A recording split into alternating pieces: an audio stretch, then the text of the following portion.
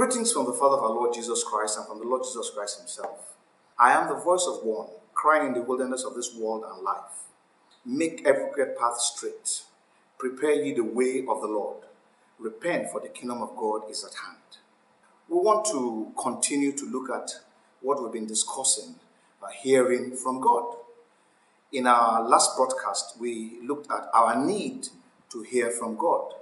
We summarized that in the age of fake news which we live in, the age of false news, the age of audio and video manipulations, the age in which stories just fly out and all kinds of things are being said, we need to have a trusted and authentic source of information. And this can only come as we hear from God. When God speaks, we can rest assured that what he is saying is the truth, the whole truth and nothing but the truth. And so we can stick by that. So we need to hear from God to be sure that many of the stories we are hearing are truly from God. Indeed, we are hearing all kinds of things from all manner of people on social media. We don't even know which is true and which is false. But as we hear from God, we can tell if something is true or not. We also noted that if a person does not hear from God, he is 99%, if not 100% likely to be deceived and to be led astray by false and deceitful men who are masquerading as ministers of the gospel of Christ. Also, we said that God is seeking men and women whom, like Abraham, he will be able to tell things to, and they can cooperate or partner with him to bring about restoration, deliverance, salvation, and so on and so forth to people. But we can't do that if we're unable to hear from God when he is speaking. Fourthly, we noted that we cannot be confident when we pray if we do not know what God specifically wants us to pray about. If we have not heard from God on what to pray about specifically, we will not be confident in our prayers. There are times when God will say to you, all I want you to do is pray in the Spirit. There are times when God will say to you, I don't want you to pray in this manner, I want you to pray like this. If you have not heard from God, your prayer cannot be effective. Fifthly, we noted that our faith in God can only be as strong and steadfast as the assurance of what we know that we have heard from God. The Lord Jesus was so confident that he was going to get to the other side of the river in Mark chapter 4 from verse 35 down when he entered into the boat. So confident was he that when a storm arose, he was still sleeping, sound asleep. It took the disciples to wake him up to get him to try and do anything at all. He was sure that the storm was just there. It was a nuisance value, but they were going to get across. Also, when Lazarus fell ill, they sent for him. He stayed back 4 days because he knew what the Father had told him, that Lazarus was going to die, but that Lazarus would be raised up. And when it was time to go and raise him up, he told his disciples, that's John chapter 11, he said, let's go because I want to go and wake Lazarus up. And they said, but if he's sleeping, somebody else will wake him. Why do we have to go? And he told them, he said, for your own sake, I want you to know now that Lazarus is already dead. And we are going there to wake him up. And he kept insisting that Lazarus was going to rise that day. He knew what he had heard. And eventually, of course, Lazarus was brought forth. Unless we are hearing from God with certainty, we will not be able to exhibit the faith that we claim to have in God. We can only be unwavering in our faith, in our trust in God on events that happen when we know that it is God who has told us. I give you an illustration. If you had gone to maybe the stadium and you had watched a football match and you know the outcome, let's say it was a very intense match with a very close margin, but you had watched it and then you return home and now they are showing the replay on TV, you will not be as tense as the people who are watching it for the first time because you already know the outcome.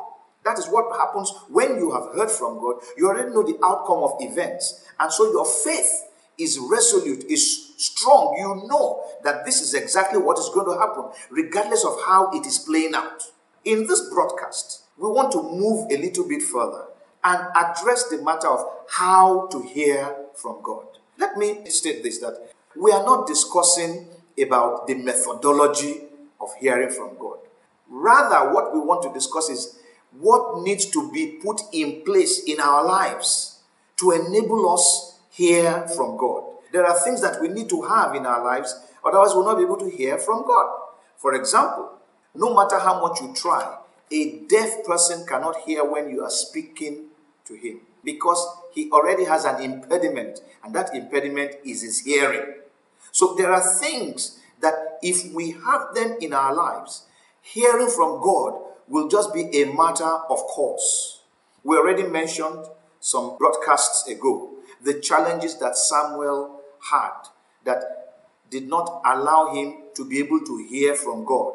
And I'm just going to enumerate them very briefly here. We spoke about Samuel's spiritual immaturity. He was a boy, even though he was ministering before Eli. He was spiritually immature and could not tell that it was God calling him, and he ran to Eli. Secondly, we spoke about his lack of knowledge of God. He had not been told about God as at that time. And so he didn't even know that God was speaking. And then thirdly, we spoke about his ignorance of the word of God, resulting from nobody teaching him the word of God. So these three things accounted for him personally, directly, being unable to hear from God. Then we mentioned environmental factors, like the dearth of the word of God in the environment, which would explain why he didn't know God, which would also explain why he lacked teachings about God. There was a dearth of the word of God. There was also the deposit of divine revelation. There was no revelation of divine truth taking place in the environment that Samuel was growing up. And then there was the lethargy of spiritual leadership that Samuel had over him. The spiritual leadership over him was lethargic. And of course, we also mentioned the fact that the vision of the spiritual leadership was dimming, where there's an impediment in the vision of spiritual leadership, where spiritual leadership is focusing more on earthly things rather than heavenly things. And of course, we also mentioned the matter of the sons of Eli, who the Bible calls sons of Belial, and the kind of atrocities that they were committing. They were not a good example for Samuel. But for all of that, we noted that Samuel, because the Spirit of God was present, and also because he himself was sleeping close to the temple, that is a desire to be close to the presence of God, as we adduced, God spoke to him. Now, I want to move further and just look at the last bit of 1 Samuel chapter 3, after God had spoken to Samuel and what the Bible tells us about Samuel after that encounter. And I'm going to be reading from verse 19 to verse 21. The Bible says, "So Samuel grew, and the Lord was with him, and let none of his words fall to the ground. And all Israel from Dan to Beersheba knew that Samuel had been established as a prophet of the Lord. Then the Lord appeared again in Shiloh, for the Lord revealed himself to Samuel in Shiloh by the word of the Lord." We note that once Samuel began to hear from God, he didn't rest on his oars. The first thing is the Bible talked about him growing. So we see Samuel becoming spiritually mature. He was growing in maturity, not just growing physically, but he was growing spiritually. The Bible also says that not only did Samuel grow, he said the Lord was with him. He had divine presence. I want us to understand one thing. If God is not with you, I don't know how you can hear God speak.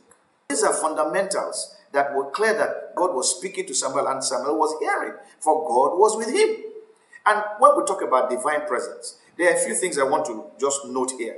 In Genesis chapter 39, and I'd like to read that. Genesis chapter 39, and I'm going to read from verse 2 through to verse 12, and then I'll skip to verse 20 and read maybe 20 and one or two other verses after verse 20. From verse 2, Genesis chapter 39. The Lord was with Joseph. That's how verse 2 opens it. The Lord was with Joseph, and he was a successful man, and he was in the house of his master, the Egyptian. Please, I want us to note quickly that the Lord was with Joseph. Joseph was successful, but he was a slave. So it is not your status in human terms that brings God to you. It is the fact that there are some things about you that makes God to come. And I'm going to mention one or two of that. For example, God will always be with somebody who is humble. God will always be with somebody who is holy. God will always be with somebody who manifests the very love of God. The presence of God is crucial for any one of us to succeed in divine terms. I'm not talking of human terms. Success in divine terms is not owning a car, is not owning a house, is not having money. No. Success in divine terms is the fact that you are pleasing to God. And whatever God wants done will succeed. And as a result of that, other people look at you knowing that you couldn't have done this on your own, and they recognize the presence of God in your life. In verse 3, the Bible says, and his master saw that the Lord was with him. The master acknowledged it, that the Lord was with him, and that the Lord made all he did to prosper in his hand. So Joseph found favor in his sight and served him. Then he made him overseer of his house, and all that he had he put under his authority. So it was from the time that he had made him overseer of his house, and all that he had, that the Lord blessed the Egyptian's house for Joseph's sake, and the blessing of the Lord was on all that he had in the house and in the field, for the sake of Joseph. Because Joseph was carrying the presence of God, the home of the Egyptian was blessed. And you would see that with all the favor and the blessing of God and everything, Joseph labored and increased the household of Potiphar. There was no decrease. He wasn't suffering loss. We cannot say because we are Christians, we have entered into a company, and then we begin to steal because we say the presence of God is with us. We can't do that. We must prosper the companies that we are working in. Even though it is an unbeliever that is the head of that company, even though it is owned by an unbeliever, a stark unbeliever, a Rosicrucian or whoever, as long as you are in the employ of that fellow, it must be for your sake that God will prosper him, not because of what he's doing. And he will know. In verse 6, the Bible says, thus he, that is Potiphar, left all that he had in Joseph's hand, and he did not know what he had, except for the bread which he ate.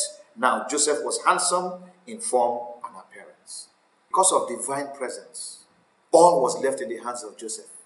And thank God he did not abuse the privilege.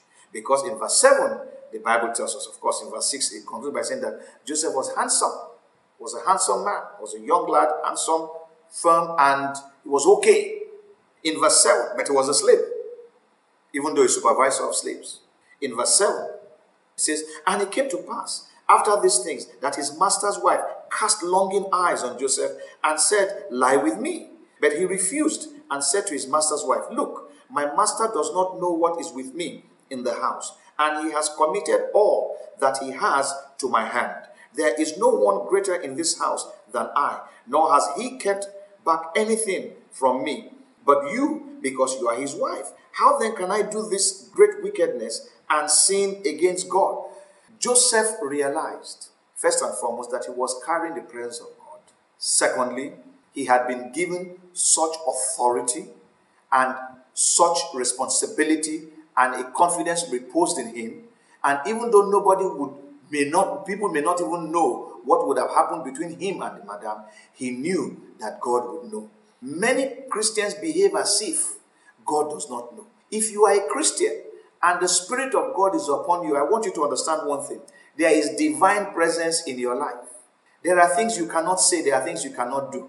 People may not know, but God knows. I heard the story of two young lads who wanted to steal from their mother. And when they got to the mother's room to steal, the younger of the two said to the older one, please turn off the light. And the older one said, why are we turning off the light? He said, so that God will not see us. God can see through anything. So let's not deceive ourselves and think that because nobody else is looking or nobody else is seeing, God sees.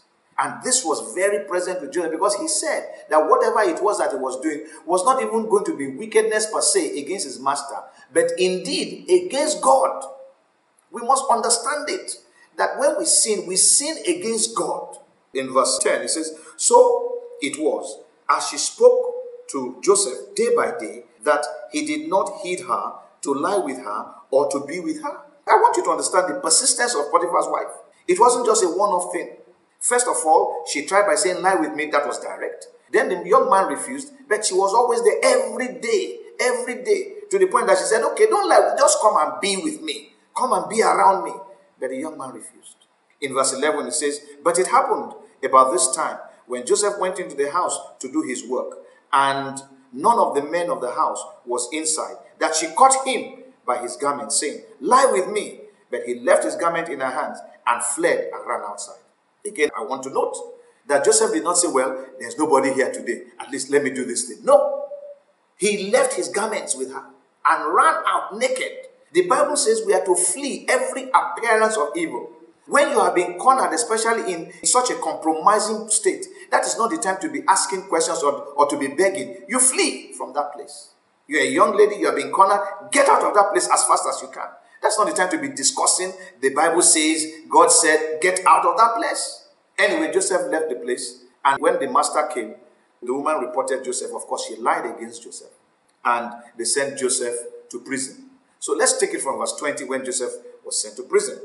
Then Joseph's master took him and put him into the prison, a place where the king's prisoners were confined. And he was there in the prison.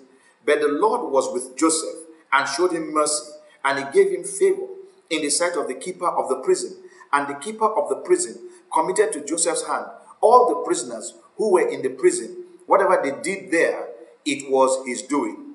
The keeper of the prison did not look into anything that was under Joseph's authority, because the Lord was with him, and whatever he did, the Lord made it prosper. Now, the point I'm trying to draw out here is this. Joseph was first a slave, a servant in his master's home. God was with him. God did not say, this is a servant. I cannot be with a servant. I want to be with a wealthy man. No. Then, to make matters worse, Joseph was convicted of a crime. Albeit he was innocent, but he was convicted nonetheless. In the books of the law of Egypt, he was a convict. He was convicted and thrown into prison, but God was with him in that prison. The point is, the presence of God is not about who you are as a person or your status in life. It is about the state of righteousness that is in you. And the righteousness of the believer today is that of Christ Jesus. And by the Spirit of God, we continually walk righteously. So as we walk righteously, we have the presence of God. And the presence of God being with us is an assurance that God will be speaking to us, and God will be leading us and directing us. Basically, the divine presence that we speak of today for the believer is the Spirit of God in him. The Bible says that the Spirit of God is a paraclete, one who is close to him. Indeed, the Lord Jesus said in John chapter 14, verse 17, that when the Spirit of God comes, he will not just be with them, he will be in them. So for the believer, the Spirit of God doesn't just come upon you, he dwells within us. That is divine presence, that God is in you. That's why the Bible says in 1 John chapter 2, verse 20 and 27, it says you don't need anybody to teach you. You have an unction from above. That unction that is in you, that is the Holy Spirit, will teach you all things. So it is possible with divine presence to know what God is saying, to hear God. The third thing that we note about Samuel is that the Bible says that God did not let any of his words fall to the ground. God's word at Samuel's mouth did not fail. Samuel was transmitting what he was hearing from God accurately. He wasn't adding to it, he wasn't subtracting from it. As he heard, he spoke. This is what it means to be a prophet. To speak what God has told you to say. Not to go beyond that. Not to mix your own mind with it. The Bible uses the word, says, none of his word, that is true prophecy, is 100% accurate every time. A situation where we are having hit and miss prophecies is not what we are talking about here. We are talking about somebody who is hearing from God accurately and disseminating same to people, not for vainglory and not for filthy lucre's sake, but because that's what God wants him to tell the people, and so he tells them. A clock that has stopped working is accurate 2 times a day. For example, if you have a clock that has stopped working, let's say the clock stopped at 10 minutes past 2. It will be correct at 10 minutes past 2 in the afternoon. It will be correct at 10 minutes past 2 in the morning. But every other time, it will be wrong. So that is not prophecy. That is a dead prophecy. A prophecy where you are saying something that will happen within a span of 3 months or 6 months or even 1 year, where we can test whether this really happened. And we see that it didn't happen. And you didn't go back to God to say, Lord, what happened here? Instead, the following year, you say you want to prophesy again. Something must be wrong with that fellow. Not in the case of Samuel. God was with him. He was hearing from God. He was transmitting what God was saying. He was accurate. 100%. Not one word fell to the ground. Not one word failed that Samuel had spoken of. And then the Bible tells us in verse 20, it says, all Israel from Dan to Beersheba knew that Samuel had been established as a prophet of the Lord. God had established Samuel. It was clear to all and sundry. We are not talking of a situation where somebody puts a title upon himself, where somebody goes for self-proclamation that I'm a prophet. Don't you know I'm a prophet? No. We are speaking of something that is so it was glaring to all and sundry, that indeed this young man has been established as a prophet. And then the Bible notes in verse 21, then the Lord appeared again in Shiloh. Suddenly there was divine revelation all over again.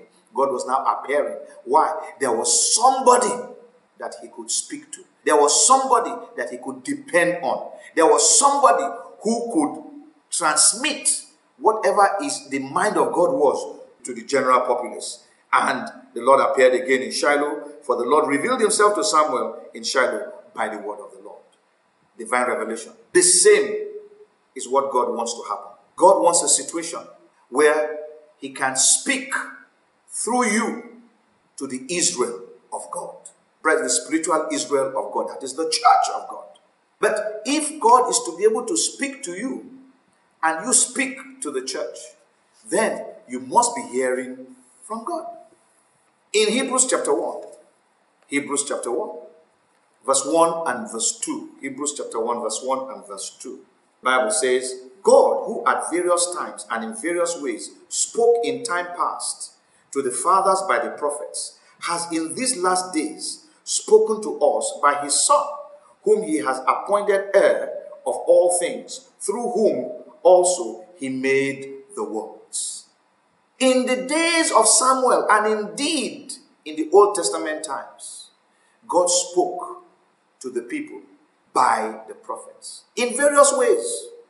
Dreams, visions, dark sayings, parables, impressions on the heart, revelations, his written word, and so on and so forth. At various times, he spoke by the prophets.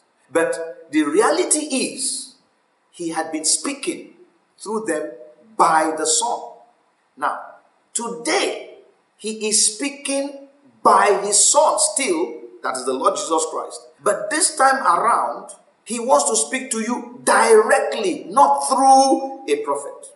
Oh, does it mean that we don't need to have people speaking to us by God? People will speak. Those are people that God wants to speak to the church generally.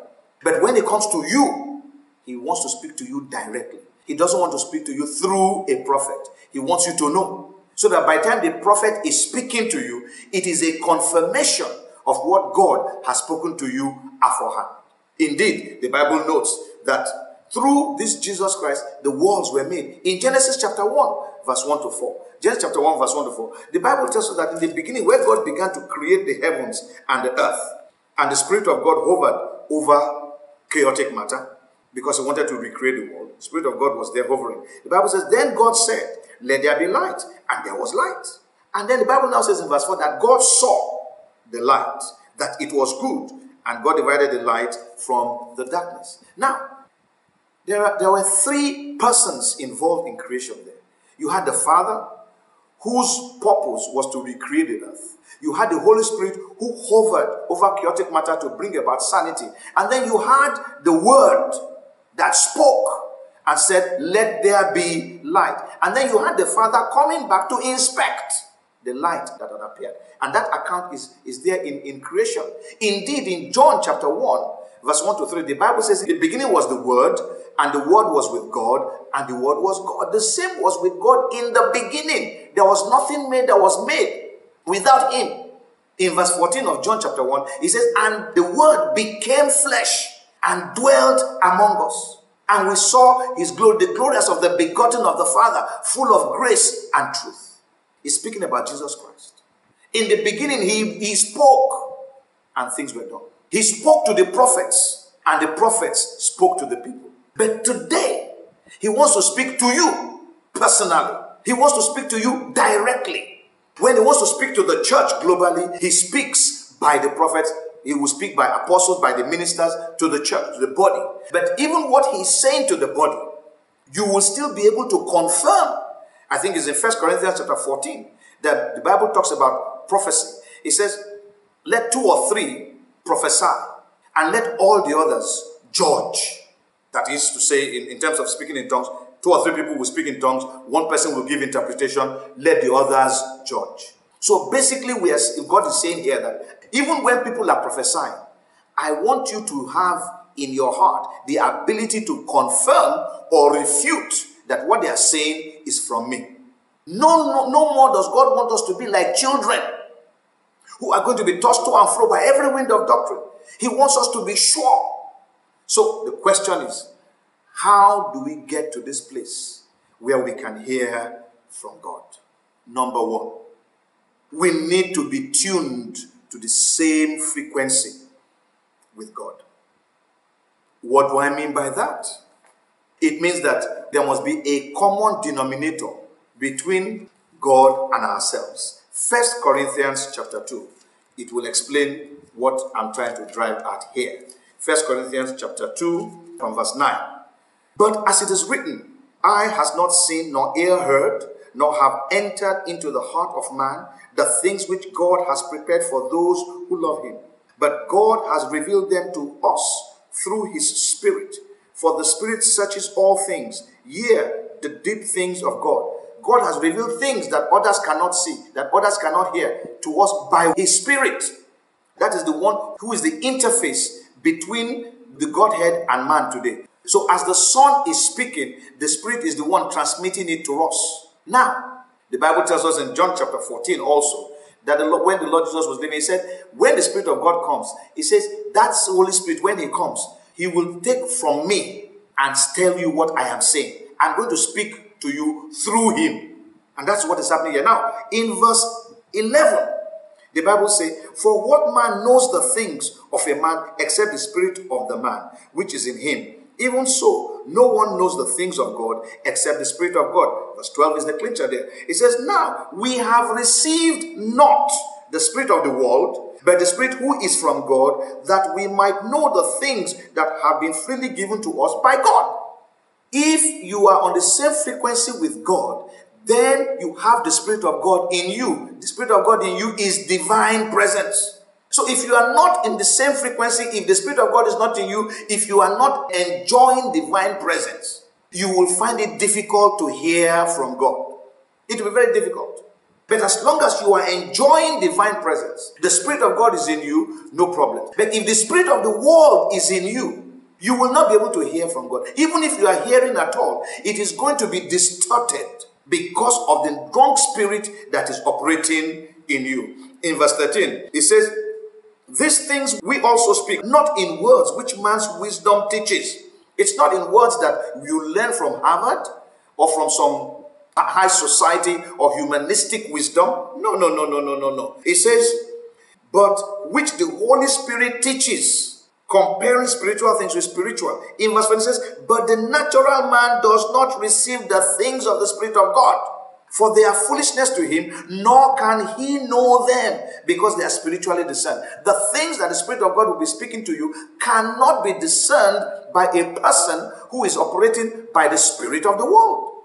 But when the Spirit of God is in you, and you have removed carnality from your life, then you can understand spiritual things. In 1 Corinthians chapter 3, Paul was writing to the Corinthian church and said, I couldn't speak to you as spiritual people. I had to speak to you as carnal people. There is still carnality in you. As long as you are there dividing the church and say, I am of Peter, I am of Cephas, I am of this church, I am of that denomination, and so on and so forth, you are carnal. You can never understand what God is saying. We must get out of denominationalism. We must get out of a church that is so divided that only men see themselves in that church. You won't be able to hear from God. That's the reality. You will only hear from your pastor. You will only hear from your denomination, but you will not be able to hear from God. In verse 15 and 16, he says, but he who is spiritual judges all things, yet he himself is rightly judged by no one. Verse 16 is another final picture. For who has known the mind of the Lord that he may instruct him? But we have the mind of Christ. We are on the same frequency. We have the mind of Christ on the same frequency. And so as God is speaking to you and I, we can hear him because we have the same mind. We can understand the same purpose, the same plan. We are going in the same direction. Hearing from God is as easy and as simple as that. The mind of Christ comes when we have died to self. The mind of Christ is manifested when we are sanctified by the Spirit of God. The mind of Christ becomes there when our purpose is in accordance with the will of God. In Acts chapter 1, verse 1 and 2, the Bible tells us about how when the Lord Jesus Christ had raised up from the dead, he came and gave instructions to his disciples. The Bible says that he gave the instructions speaking by the Holy Spirit. So the Lord Jesus is the one speaking to us today.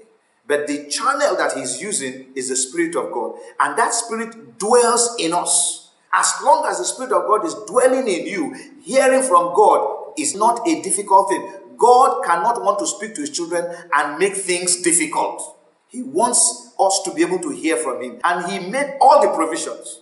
He gave, once we became born again, he sent his Holy Spirit instantly to come in and begin to remove all the things that can cloud our hearing from him, which is the spiritual activity, and make us ready to be able to move forward. Now, one of the things that we are going to see later about hearing from God and having the mind of Christ and having divine presence is the fact that we continue to be obedient to God. As you are obedient to God, so will you hear God more and more. So will his presence be stronger and stronger with you. Because as you obey God, you do not grieve the Spirit of God. You bring pleasure to the Spirit of God. You are pleasing to the Spirit of God. So one clear thing that must be present in you if you are going to be able to hear from God is the Spirit of God must be in you, must be working in you, and you must be yielded to him. That is, you must be in the same frequency, and of course, you must have the mind of God. Now, for numbers 2 and 3, I'm going to sing 2 Sunday school choruses that children are usually taught.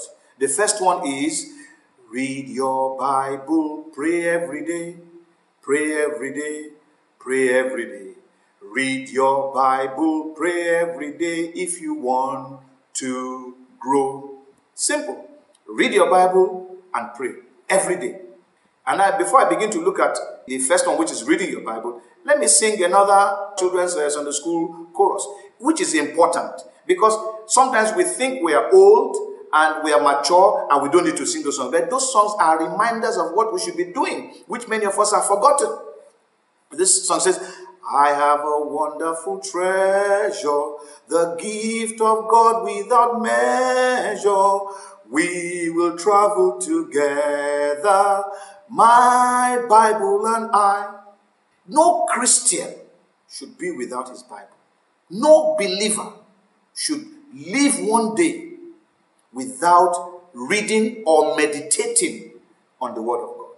So, number 2, for you to be able to hear the Word of God, read your Bible every day. Read your Bible daily. Reading your Bible daily brings spiritual growth to you. Reading your Bible every day, more importantly, enables you to know the character, the nature of God, the modus operandi of God, how God does things, to understand the dynamism that is in God, that God is not static.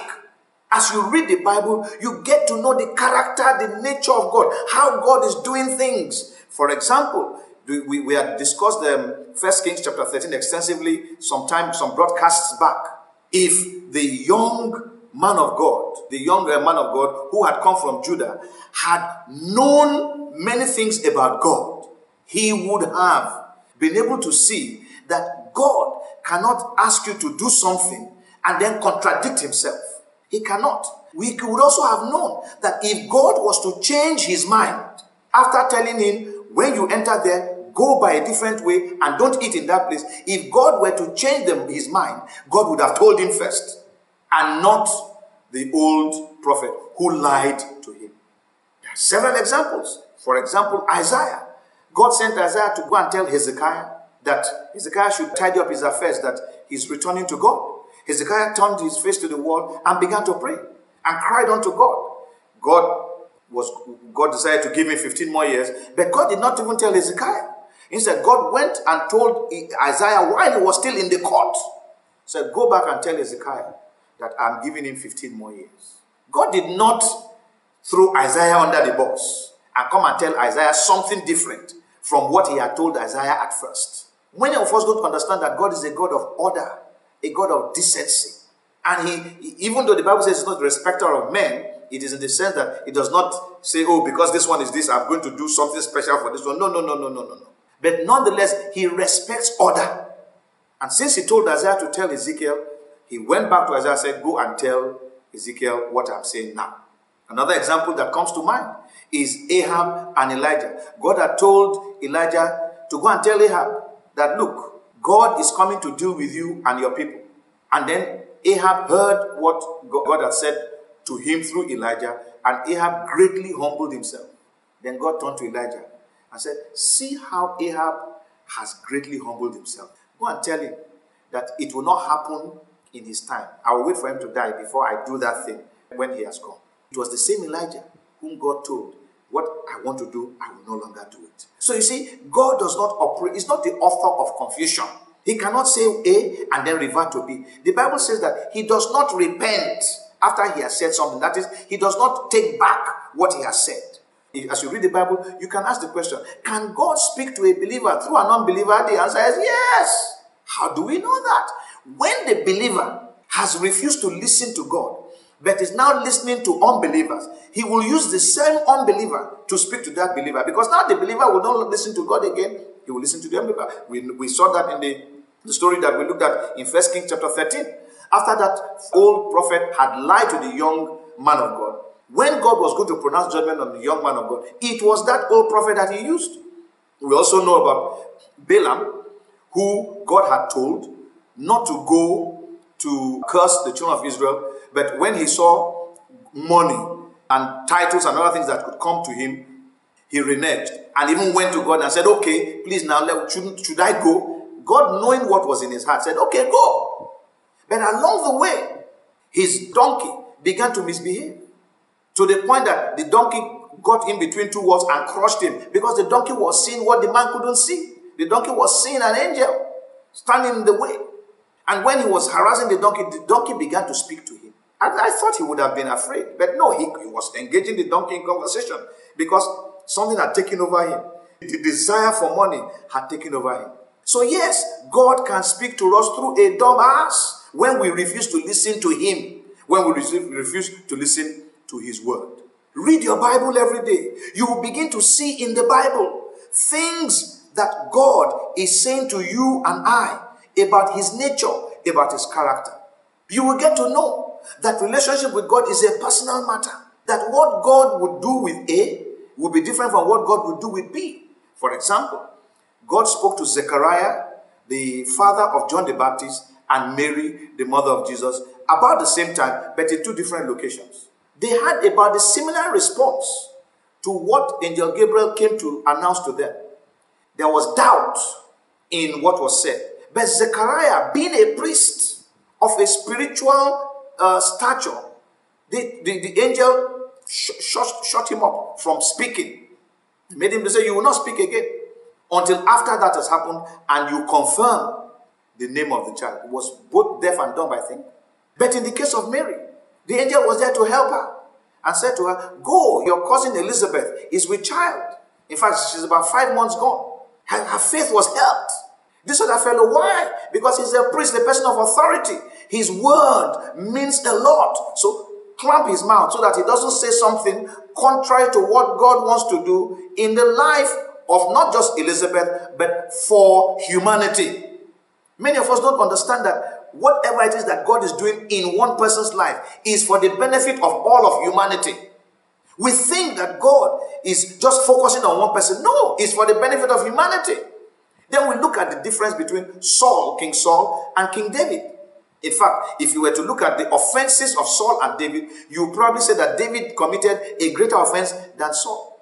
But the problem of Saul was that Saul was never able to repent. Saul was never able to look beyond himself. He was too self-centered, too self-focused.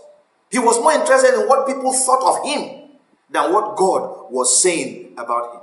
On the other hand, in the case of David, each time his fault was laid before him, he would go flat before God and repent and never do that thing again. The Bible tells us, I think in 2 Samuel chapter 7 verse 16, I believe it should be, where God told David, he said, if your son misbehaves, I will flog him. I will even use men to discipline him, but I will not take away my mercy from him as I did from the one who preceded you. That is from Saul. So King Saul was done for because there was no mercy to protect him. As a result, we can understand when David prayed the prayer in Psalm 23, surely goodness and mercy shall follow me all the days of my life, and I shall dwell in the presence of God. Because of the mercy of God, you and I will dwell in the presence of God. As you read the Bible, you begin to understand these things. So don't let people be fooling you and be telling you what mercy will do beyond what God has said mercy will do for you. Or do we begin to look at the difference between Miriam and Aaron? Both Miriam and Aaron in Numbers chapter 12, they spoke condescendingly and against Moses. When God came and spoke to three of them, Miriam, Aaron, and Moses, by the time he lifted, Miriam was leprous, but Aaron was not leprous. Meanwhile, Miriam and Aaron had committed the same crime. Why did he punish one and leave the other? Possibly because Aaron was a high priest. Once leprosy comes upon the high priest, that's the end of the priesthood. So he left him. But Miriam was made leprous. Brethren, relationship with God is personal. You cannot hang on the relationship that your pastor has with God. Your relationship with God must be between you and God. It is a personal thing. The Bible is God's letter to you, speaking to you about humanity, speaking to you about how sin came into the world, how God has dealt with sin, the provisions he has made for dealing with sin, and how he has made that provision for you to benefit from, so that you can come and be with him in heaven. Let me give you an illustration. Let's assume you meet the President of the United States, for example, at an airport. Let's even assume it was possible for you to meet him at an airport. And I know that many people in the world today would like to go to the United States of America. And you say to him, I'd like to come to the United States of America. He says, well, no problem. I'm going to send you a document that you can read that will aid your coming to America and being a citizen. And you say, okay, no problems. And you shake hands and you depart. A few days down the road, you receive an email from the President of the United States of America sending you a 500-page document on how you can become a citizen of the U.S. I guarantee you that you are going to read every single page of that document, because it's a letter from the U.S. President himself. And you want to do everything possible so that you can become a citizen of that nation. We are talking here of the kingdom of God. When you say you want to be a part of the kingdom of God, God gives you a document, a letter. That is the Bible. He expects you to read it cover to cover, from Genesis to Revelation, and Genesis to Revelation, and Genesis to Revelation. You just keep reading it until it is time for you to go and be with him. And inside the Bible, you have everything that you need for your own spiritual development, that you need for your relationship with God, that you need to be able to know God, that you need to be able to hear from God. You will know how God speaks. You will know what God can say and what he will not say. So nobody will be able to deceive you. Read your Bible every day. The Bible says in Psalm 1 verse 1 and 2, it says, blessed is the man that walketh not in the counsel of the ungodly, nor standeth in the path of sinners, nor sitteth in the seat of the scornful. But his delight is in the law of the Lord, and upon the law of the Lord doth he meditate day and night. He says that man shall be like a tree planted by the riverside, whose leaf does not wither. Everything that he does will prosper. Read your Bible every day.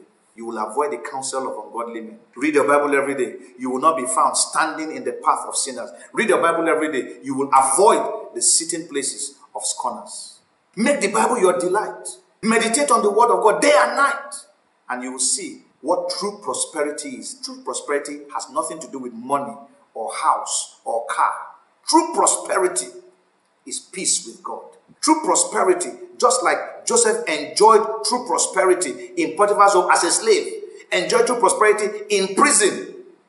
And then, of course, we know he enjoyed true prosperity as a prime minister. In whatever your status, read your Bible every day. You will get to know God. You will get to hear God. You will get to know how God speaks, and so on and so forth. Number 3 is praying without ceasing. In 1 Thessalonians chapter 5 verse 17, the Bible says that pray without ceasing. Somebody would say, what do you mean by praying without ceasing? How is that possible? Am I just going to be muttering and be talking all over the place? No! I'm going to explain that later. In Ephesians chapter 6 verse 18, Ephesians chapter 6 verse 18, the Bible says, praying always with all prayer and supplication in the Spirit, amongst other things. Praying always. Praying at all times. With all prayer. Different kinds of prayer. Thanksgiving prayer, intercessory prayer, prayer of supplication, that's pleadings, all manner of prayers in the Spirit, not in the flesh, but in the Spirit. You must understand what prayer is. Understand that prayer is not just an opportunity or a means for asking God for something. No, prayer is more than that. Prayer is really having a conversation with God, a discussion with God. Prayer is talking to God and God speaking to you. Prayer is not soliloquizing. It is a dialogue. It's not a monologue. It's not speaking to yourself. It's speaking to God. When you have, and this I want to explain what it is to pray without ceasing. For example, a man and his wife, when they have a good relationship, they cannot do without talking to each other every day. Even when they quarrel, there is the hunger for them. Somebody is looking for a way by which the other person will break the ice so that they can communicate. They want to communicate without inhibition, but with respect for one another. When you have a good relationship with God, you want to talk to him and you want to hear him speak to you. You want to be able to express yourself without inhibition, yet with reverence. And there are things God also wants to say to you. When you have that special relationship with someone that you love, someone that you have that affinity with, that affection with, you want to speak at all times, using every means. We talk when we're with one another. If we're away, we pick the phone and we call. If we're in a meeting, sometimes we are sending SMSs. Oh, listen to what this person is saying at this time. Sometimes we even record a little bit of the meeting on WhatsApp and quickly send to our spouse. You just want them to know what is going on in your life. And then, of course, if you have such a strong relationship and something has happened, even when you were communicating throughout the day, you are rushing to get home so that you can sit down together and say, that thing I sent to you, let me tell you the full story now. You're excited. That is how it should be between us and God. That's why it says, pray without ceasing. Praying always with all prayer and supplication. Sometimes it's a prayer of thanksgiving. At other times, it's a quick request. Sometimes it's an intercession. Lord, oh, help that woman. Lord, help that man. Look at him. They are beating him on the street. Father, help him. You hear stories of killings. Lord, save this country. Lord, save. You are not to be involved in going to throw petrol inside the fire. Yours is to look, Lord, let peace reign in this land. Not to blame anybody, not to point fingers at anybody. Because you don't have the information. When you have a good relationship with God, prayer will be sweet. But when that relationship with God is sour, I tell you the truth, reading the Bible will be drudgery. Praying will be difficult. It will be as if you are walking. But when your relationship with God is good, prayer is sweet. You are eager you want to hear from God. You can't even do anything if you have not heard from God. You will not know what to do that day. You'll be totally confused. Now, some people who are carnal will believe that we don't have to pray. We know God has given us intelligence. God has given us brain. But the person who has a relationship with God knows that unless I hear from God, I can't do anything. Remember what Moses said when God said, go, I will give you the promised land. You are going there, just go. I'm not following you. Moses said, if you are not going with us, I am not going. You have to go with us. He understood. But many of us, we say, God, give me the car, give me the house. Don't worry about coming with me. Don't worry about divine presence. I'm okay with those things. Once I get those things, that's okay. If I get that contract, that's okay. That's because you are carnal. If you are spiritual, you will understand that if you have God, you don't need all those things. Even if they are not there. The day you need to be transported, God will provide the transportation for you. If God doesn't provide it, you either don't need it or He needs you to take a walk for the sake of one or two other people. So it is important that we must understand that we are not just being on the same frequency.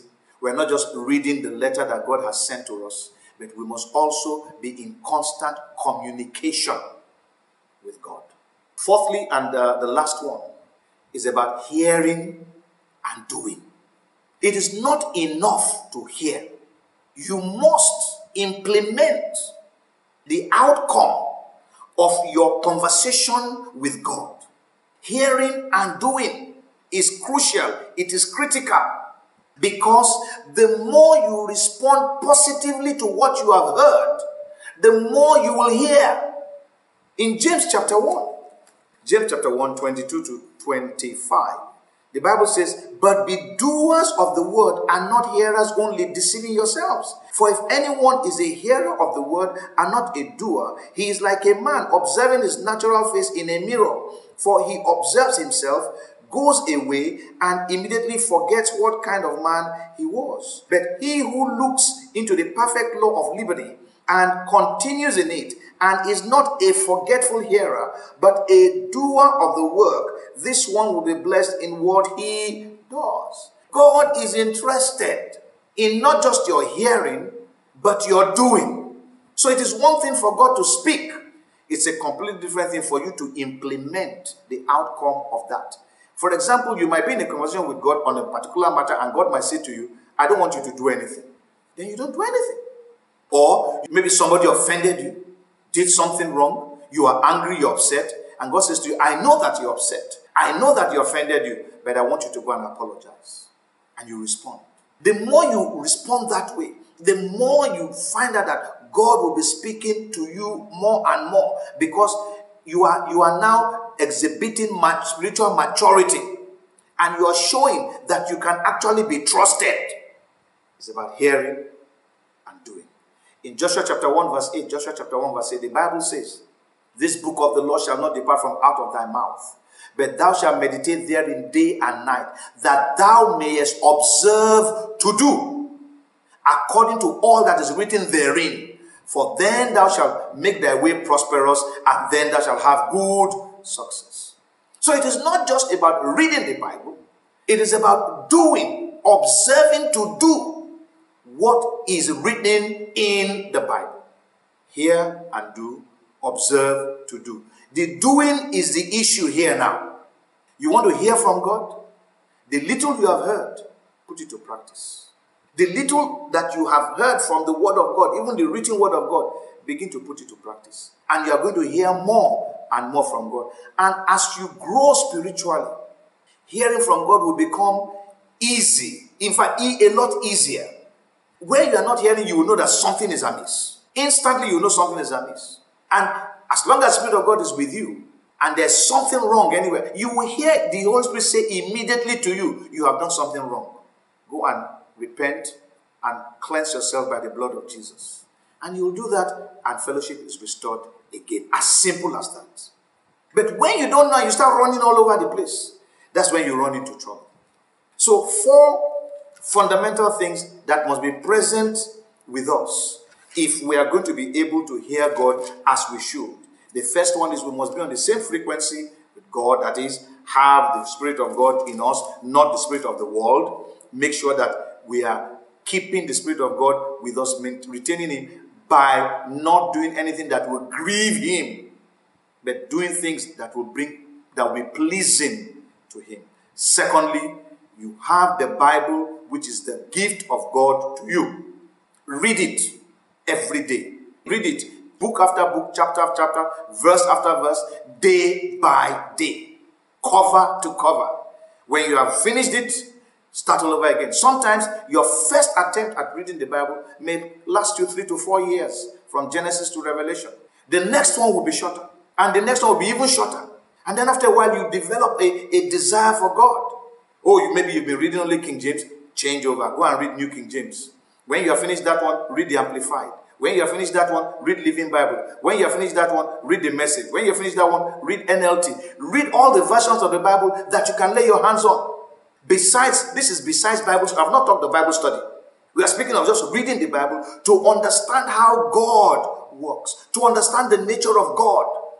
When you begin to read the Bible, you will see the tremendous love that God has for humanity. That it was the love of God that made God to drive Adam and Eve out of the garden and clothe them.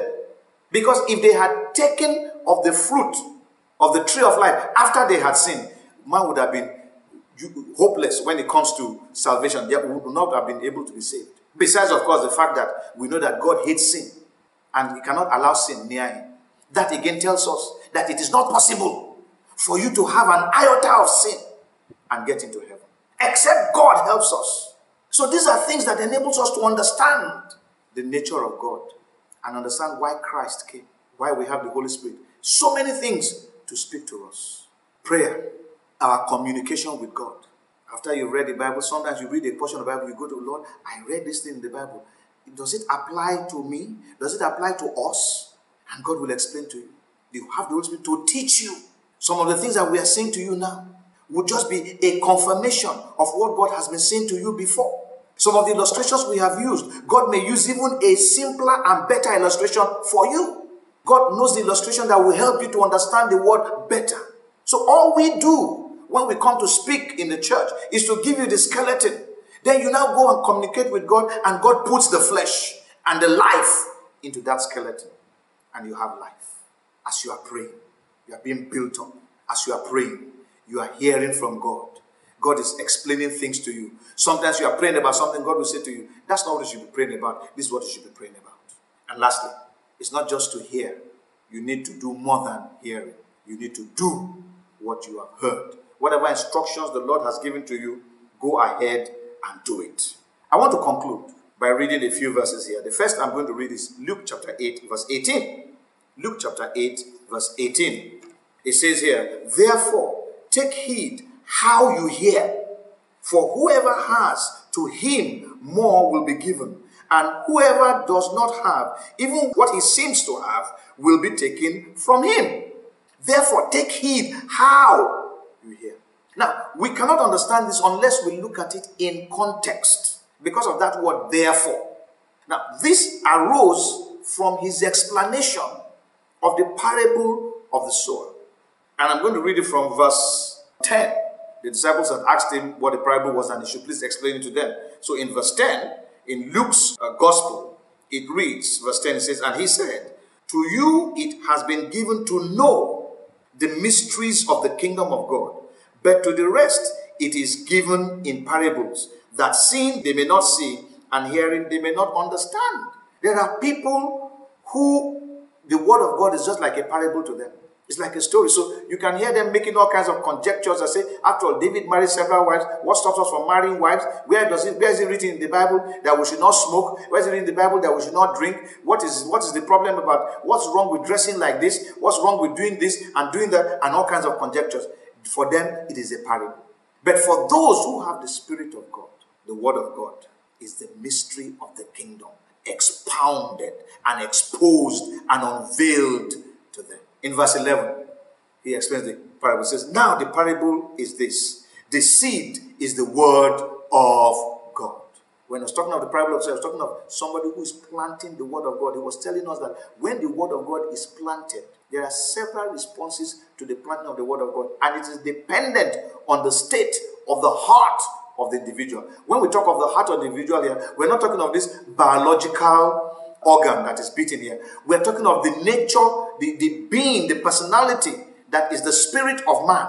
That spirit that is in man, that the Holy Spirit will come into, if allowed. But that man, without the Spirit of God, with the Spirit of God, or with deception in that heart, it is telling us what will happen when the word of God is sown. That's why he says, therefore, take it how you hear. So he's telling them here how you can hear. How are you hearing? For example, in verse 12, he says, those by the wayside are the ones who hear, then the devil comes and takes away the word out of their heart, lest they should believe and be saved. Now, to look at a proper perspective of what is being said by Luke here, let's look at that same thing in Matthew chapter 13, verse 19. Matthew chapter 13, verse 19 says, when anyone hears the word of the kingdom and does not understand it, then the wicked one comes and snatches away what was sown in his heart. This is he who receives seed by the wayside. What is God saying here? God is saying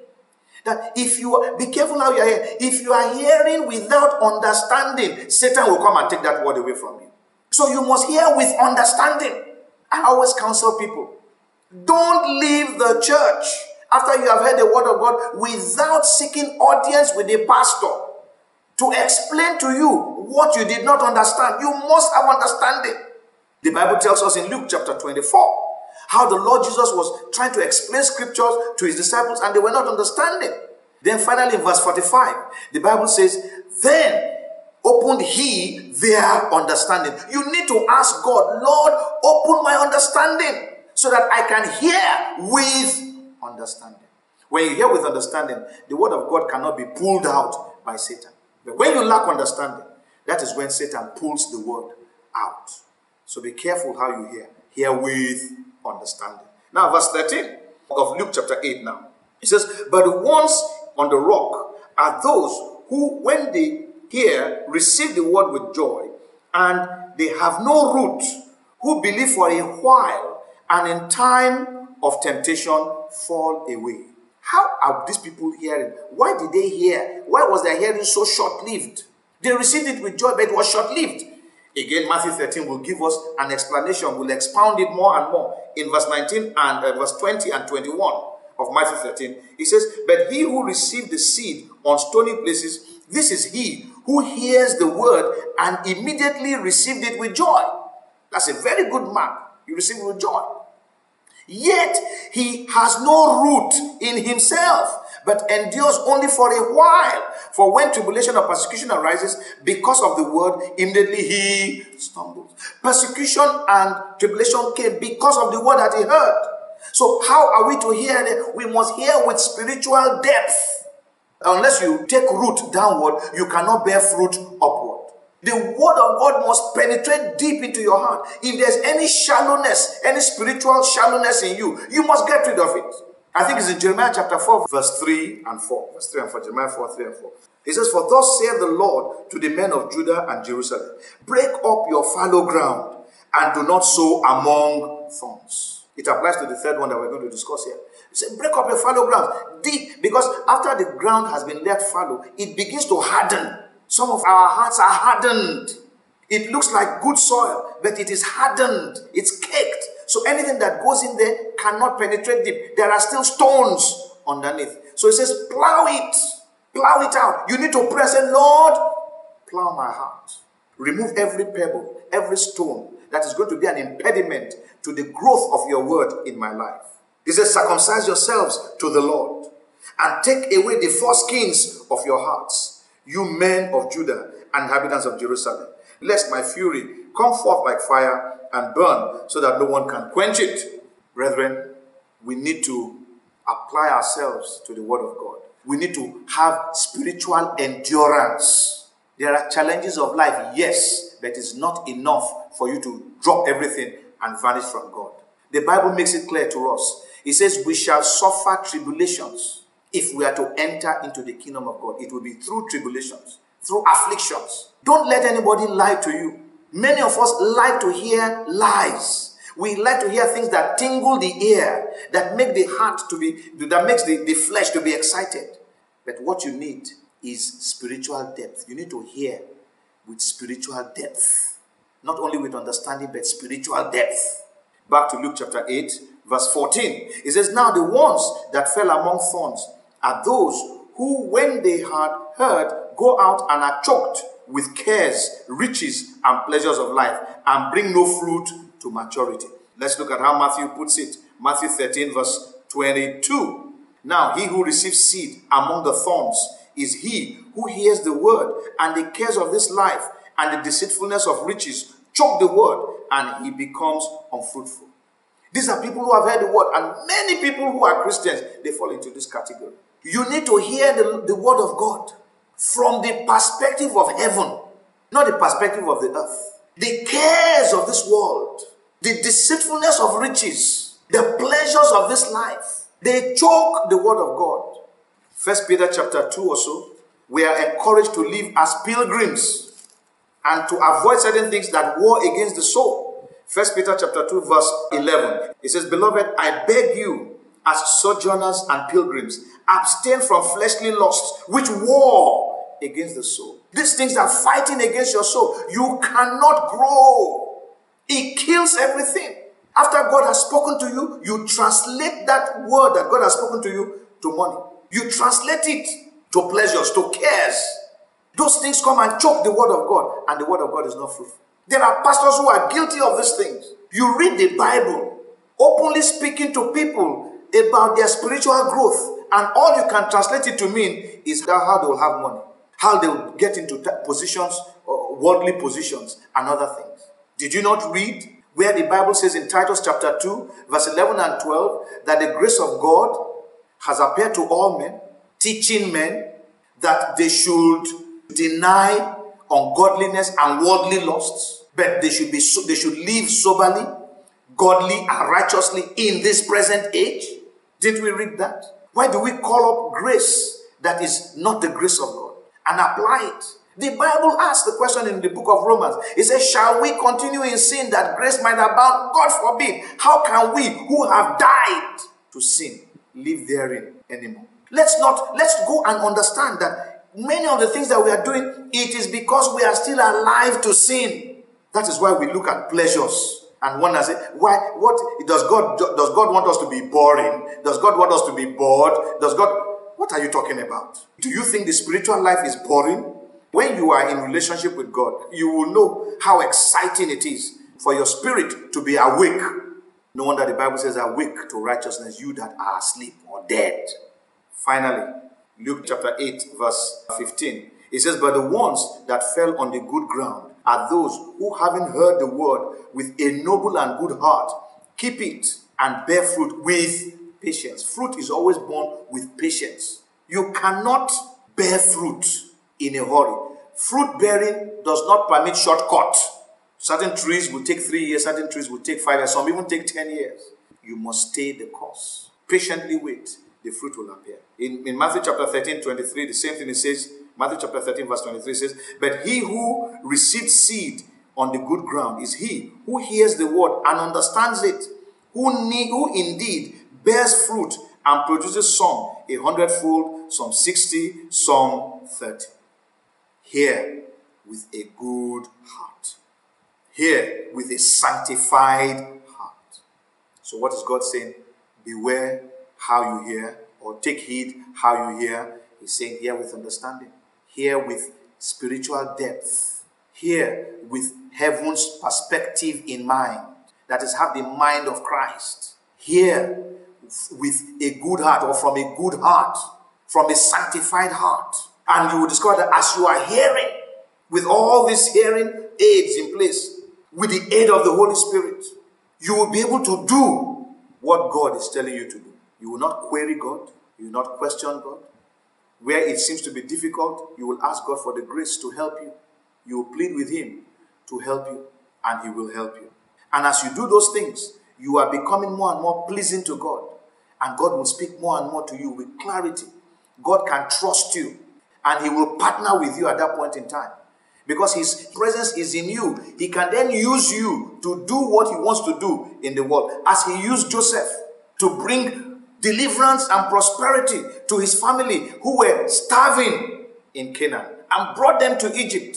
When he was prophesying about the famine that was to come, little did he know that it was going to affect his family, and that his family will come. There are things that God wants to use us to do for the benefit of all of humanity. Muslims, Hindus, Sikhs, even Christians, anybody, even atheists, irrespective of your faith, irrespective of your nationality, irrespective of your race. But when we have racial problems, ethnic problems, when we begin to look at things through the lens of ethnicity, through the lens of race, through the lens of nationality, the problem becomes something else. Even through partisanship, some of us have labeled certain parties as ungodly parties, and yet there are Christians in those parties. If there are, why do you think God wants to put Christians everywhere? Is it not so that they can influence the world with the word of God that they are hearing? When we are in a right relationship with God, you will hear from God. And as you hear from God, you will know that definitely it is a joy to have a relationship with God. And until we meet again, I plead with you to seek God in prayer, seek God in His Word, seek relationship, fellowship with God through the Holy Spirit. Determine to make hearing the Word not just a goal, but a means to doing the Word of God. Be careful how you are hearing. Hear with spiritual understanding. Seek God. Lord, what are you saying? Give me understanding. Give me clarification. Hear with spiritual depth. Let the word sink in. Don't be in too much of a haste to go and speak or say something. Let it sink in. Spend time. Meditate on the word of God. Hear with heaven's perspective. What is heaven saying? How does heaven want me to respond to this matter? Hear from a good heart, from a sanctified heart, from a heart that has been touched by the Spirit of God. God bless you.